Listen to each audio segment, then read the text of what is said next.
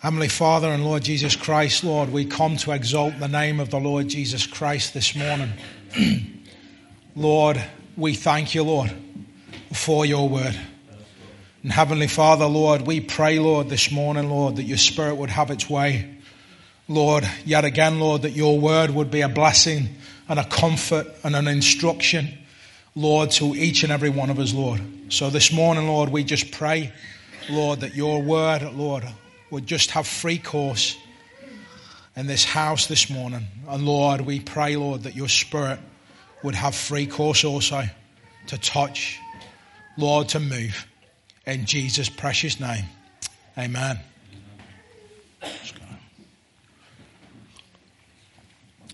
Psalm 91. I think everybody's quite familiar with Psalm 91. It's quite well known. And before I even get into this psalm, I'm going to just let you know a couple of accounts that have been found through history. Psalm 91 was quite poignant with the soldiers. One account was by a man called F.L. Rawson, and he was an engineer in the First World War. And he was a count of a British regiment. It was under command of a Christian colonel. And he insisted that the troops would recite Psalm 91 every morning. He insisted on it. And they would recite it, they memorized it, all the officers and the men.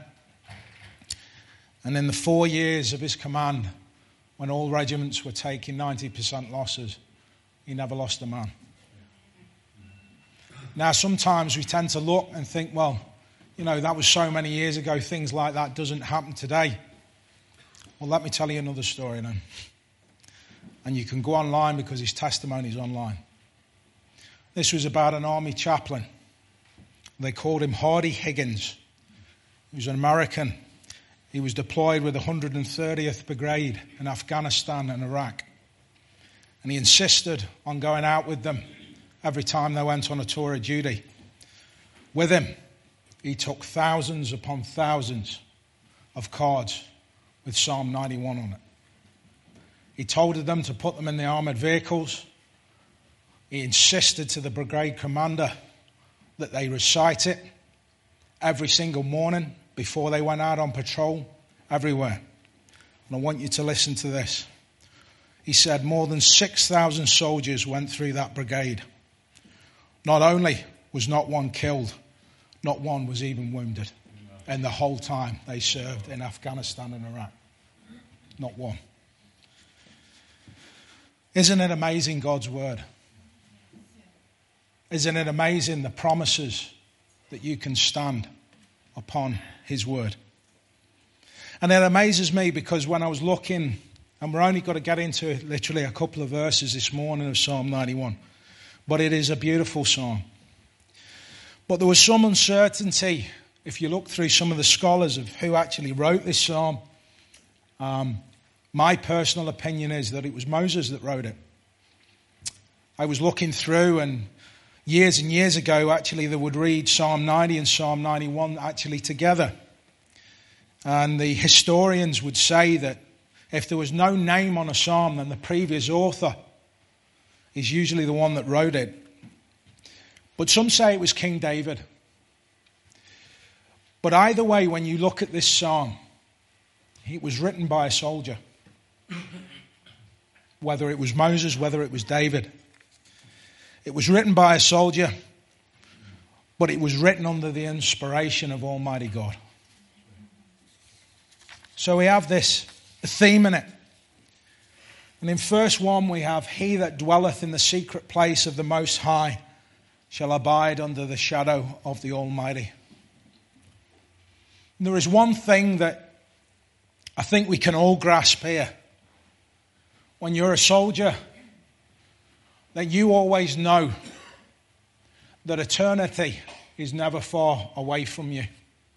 There is always a possibility that that could happen. And it amazes me that when we get into the Hebrew of this, he that dwelleth Yashab, gives the idea to claim or to take up refuge. It speaks of claiming a place that is rightfully yours to take. So this is what it means. So you have to claim it. Nobody can claim it for you. It's the idea it gives. You have to claim it. You have to claim that. And then secret place is Sietha, which means a shelter or a covering or a protection. And it gives the idea of somebody who is resting in the presence or the intimacy of the Lord their God. But you can see from the very outset of this psalm the importance of relationship. Of relationship. Because if you were a soldier, let's say even taken back into ancient Israel, if you were a soldier, your most important thing would be your relationship with your God. It had to be. Because that was the premise on which you were going to fight. And you see, Christian, you see, dear brother and sister, we're in a fight. We're in a fight against the world. We're in a fight against an enemy. And you know what? We're in a fight against ourselves. The flesh. And you see, everything that we do has to be based on your relationship with God. On your relationship with the Lord Jesus Christ. Just as this psalm says, the first thing you have to do is, what is your relationship like? That is what I'm putting to you this morning. What is your relationship like with Christ? Do you know Him? Do you love Him? Can you abide in that place when everything seems to be going wrong? Can you go to that secret place where you know that you get the revelation of who He is, His love, His glory, His beauty? Can you go there? Can you go there this morning? Or has it slipped? Has it gone by the wayside? Has the world crept in? Has the things of this world crept into your life? Has the Lord suddenly been put on the back burner? But let me tell you something. There are so many people in churches today, and I see it in their face, and they are so defeated. I see it. And there's no need to be, brother. There's no need to be, sister. Because you have an inheritance. You have a strength. You have a blessed hope. A glorious hope. That is Jesus Christ, and you can only get it in Him. He's your strength this morning. He will be your leading this morning. He will be the one that will take you out of every single situation that you are in. He will lead you and He will guide you. There is no valley that is too dark that Jesus Christ cannot see you and say, brother, sister, son, daughter, come with me. I'm going to take you out of it. This first verse of this beautiful psalm gives us that idea.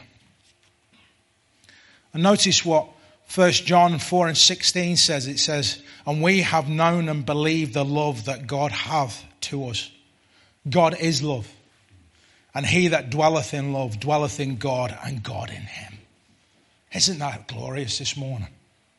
To know Him. That He dwells in you. That He gives you that strength. And it's not of yourself. Because when it is of yourself, you have no strength. Trust me. I've been there. I've tried it. It's weak and it's feeble. But the Lord thy God is with us. And somebody said amen. Some scholars have said that this actually was written and given as fatherly advice to the sons of the kings of Israel. It was given as a piece of advice and say, this is how you are to ordain your life. This is how you are to conduct yourself. And when you read Psalm 91 and you see the beauty of it all, you see that there's no finer advice to have. Does this mean then, when we look at this verse, that things are going to be a bed of roses? Absolutely not. Absolutely not. But what it does mean is that you will be able to face anything that comes your way because you will know who your God is. You will be in the majority every single time. So if we look at Psalm 91 and verse 2, it says, I will say of the Lord, He is my refuge and my fortress, my God, in Him will I trust. Notice the progression here. The progression. I will say of the Lord, He is my refuge. In God, in Him will I trust. Are you trusted in Him? Have you got to that place where you can say, Lord, you can take this because I can't? Have you got that trust in Him? When everything seems to be going wrong, maybe even in your family, can you say, Lord, I know you've got this. I know it because it says so in your word. Even the Lord said in John 16:33, He says, these things have I spoken unto you, that in me ye might have peace. In the world ye shall have tribulation, but be of good cheer. I have overcome the world. Isn't that amazing this morning? To know that the Lord Jesus Christ has overcome the world. To know that the Lord Jesus Christ had died for you. That He shed His precious blood for you. That He rose again the third day. Now death and hell has no grip on you. Death has no sting on you. Isn't that amazing? Anything that we go through, brother and sister, even in death, we have victory. And that's how we should be. Because a man and a woman of God, when they're in relationship with Him, when they're in that place, when they dwell in that secret place, they know who He is. They know that He can strengthen them for the task ahead. They know that every valley that they go through, every single valley that they go through, there's got to be a mountaintop. And He will lead them up. So brother and sister, take heart this morning. Take heart this morning. When it says a refuge, it means a place of hope. And a fortress means an immovable object where you could take shelter. And this is exactly the same that describes the word and promises of God. The word of God is a place of hope. The word of God is a strong foundation that you know you can stand upon. It's a place where you can go to. Even in the most darkest of times, you can look and say, Lord, you're with me. Because your word says so. And brother and sister, you can stand upon that promise. That you will overcome because He is in you. He is in you. Don't let this world tell you any different. Verse 3. It says, surely He shall deliver thee from the snare of the fowler and from the noisome pestilence. You know what the snare of the fowler was? He was the bird catcher. He was the bird catcher because you know what? He knew the very birds of the high price. The eagles and all them beautiful birds. And what he would do he would tailor make individual laws. He would tailor make them because he would know the nature of the bird. He would know what would attract them to it. And so he would make these laws and then he would leave them there. And then all of a sudden they would come and then he would be able to trap them. If you like, he knew their weaknesses. He knew what they couldn't resist. So does the enemy. He knows our weaknesses. He knows exactly what we can't resist. And as you get and walk with the Lord and as you get older, your weaknesses will change. My weaknesses when I was 21 definitely aren't the same weaknesses I have now. But they change. But you see, the enemy will always try and tailor-make because he knows your weaknesses. But know this. This was written, whether it was by Moses or whether it was by King David. It was written by a man. And he would have known snares. Let's say if we take Moses, for example. This was written by a man. Now, we don't usually think of Moses as this way, but he was written, let's say it was Moses who wrote this.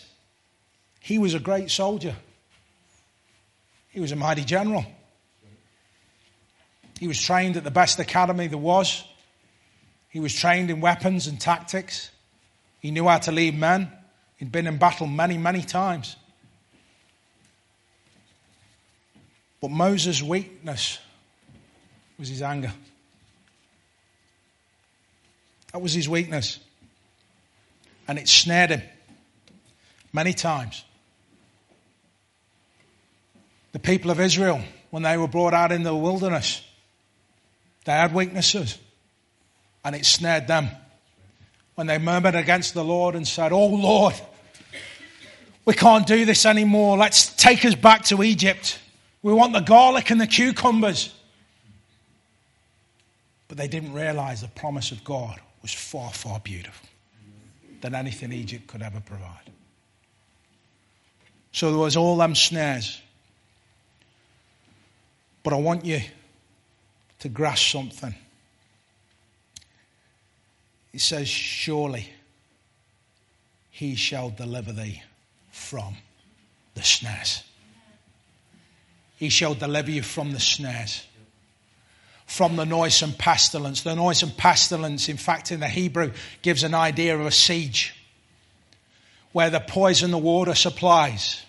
And they would throw the animal carcasses over the walls. And it would start to spread disease. And it would start to go rife throughout all the people. And this is where the idea is getting. It says, no snare, no pestilence. I can deliver you from it all. In other words, there's no need to fear anything. You may fall into a snare, but I'll deliver you from it. And when you think about it, even though Moses fell into snares, even though the people of Israel fell into snares, did you see what they saw in the Bible? The very nation was delivered out of the very superpower of that time, which was Egypt. It was took through the wilderness. They were surrounded by enemies on every single side. But not one of them was going to have victory over them. Why? Because the Lord was with them. And let me tell you something, that same Lord, our God, our same glorious Savior is with you today. His name is Jesus Christ, and somebody said amen. He's with you. He's with you this morning.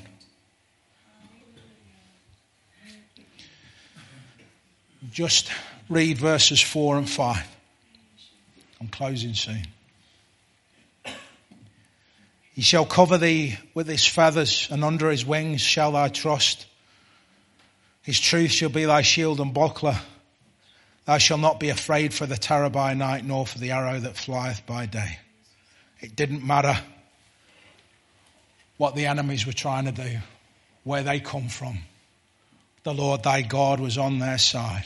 And I remember an old soldier once telling me this. It was my grandfather. He said, "Son, the biggest enemy of a soldier is not the opposition. It's fear. It's fear. Because fear will make you do things that you never thought you would do. Fear can paralyze you. Fear can make you absolutely inactive. And you see, this is what the enemy tries to do. But brother and sister, look what the word says. I have not given you a spirit of fear, but one of boldness in the Lord Jesus Christ. The Lord Jesus Christ has come to make you and making you his child. He is fashioning you. He is forming you. You may be on the potter's wheel, but he is taking all the impurities out of you. He is fashioning you to be a vessel of honor, that he may pour in more of the living waters, and that you may glow, that you may burn, that you may go forth in the power of the Holy Spirit to expand his kingdom and for his glory. Jesus Christ is amazing this morning. That precious blood will never lose its power. The devil tried to silence him. The world tried to silence him. The nations tried to come against him. All the powers of devil, all the power of the whole world tried to stop Jesus Christ in his tracks, and it couldn't do it. The grave couldn't do it. And the best thing about it is it's Christ, the hope of glory, that's in you now. It's in you. He's in you. And he's moving through you. I want to give you a quick scripture that the Lord gave me. I remember when the Lord put a call on my life. And I would love to turn around and tell you that when I felt the calling of the Lord on my life, I would love to turn around and say, you know what? I went, yes, Lord, great, that's fantastic. I actually went, you've got the wrong guy. No, that's not me. That's definitely not me. You made a mistake. I was giving the Lord the benefit of my insight, you know. But you know what? He gave me this verse, and I want to share it with you. It was Joshua 1:9. Have not I commanded thee? Be strong and of a good courage. Be not afraid, neither be thou dismayed, for the Lord thy God is with thee wherever soever thou goest. And I want to tell you that this morning. Don't be afraid. Don't fear anything. You don't need to. Because the Lord thy God is with you wherever you go. Just as he said to Joshua. Joshua, after the death of Moses, he said, Joshua, arise and go and take the land. Why did he say that? Because he'd already gone before Joshua. Jericho had already been defeated before Joshua got there. The enemies of Israel had already been defeated before the Israelites even got there. Because the Lord thy God was with them. I hope you got something out of that this morning. Wasn't really what I intended to say. There was bits there that I did, but I did say this morning, Lord, I just want to bring something from you, not from me. So I hope you got something out of that this morning. God bless you.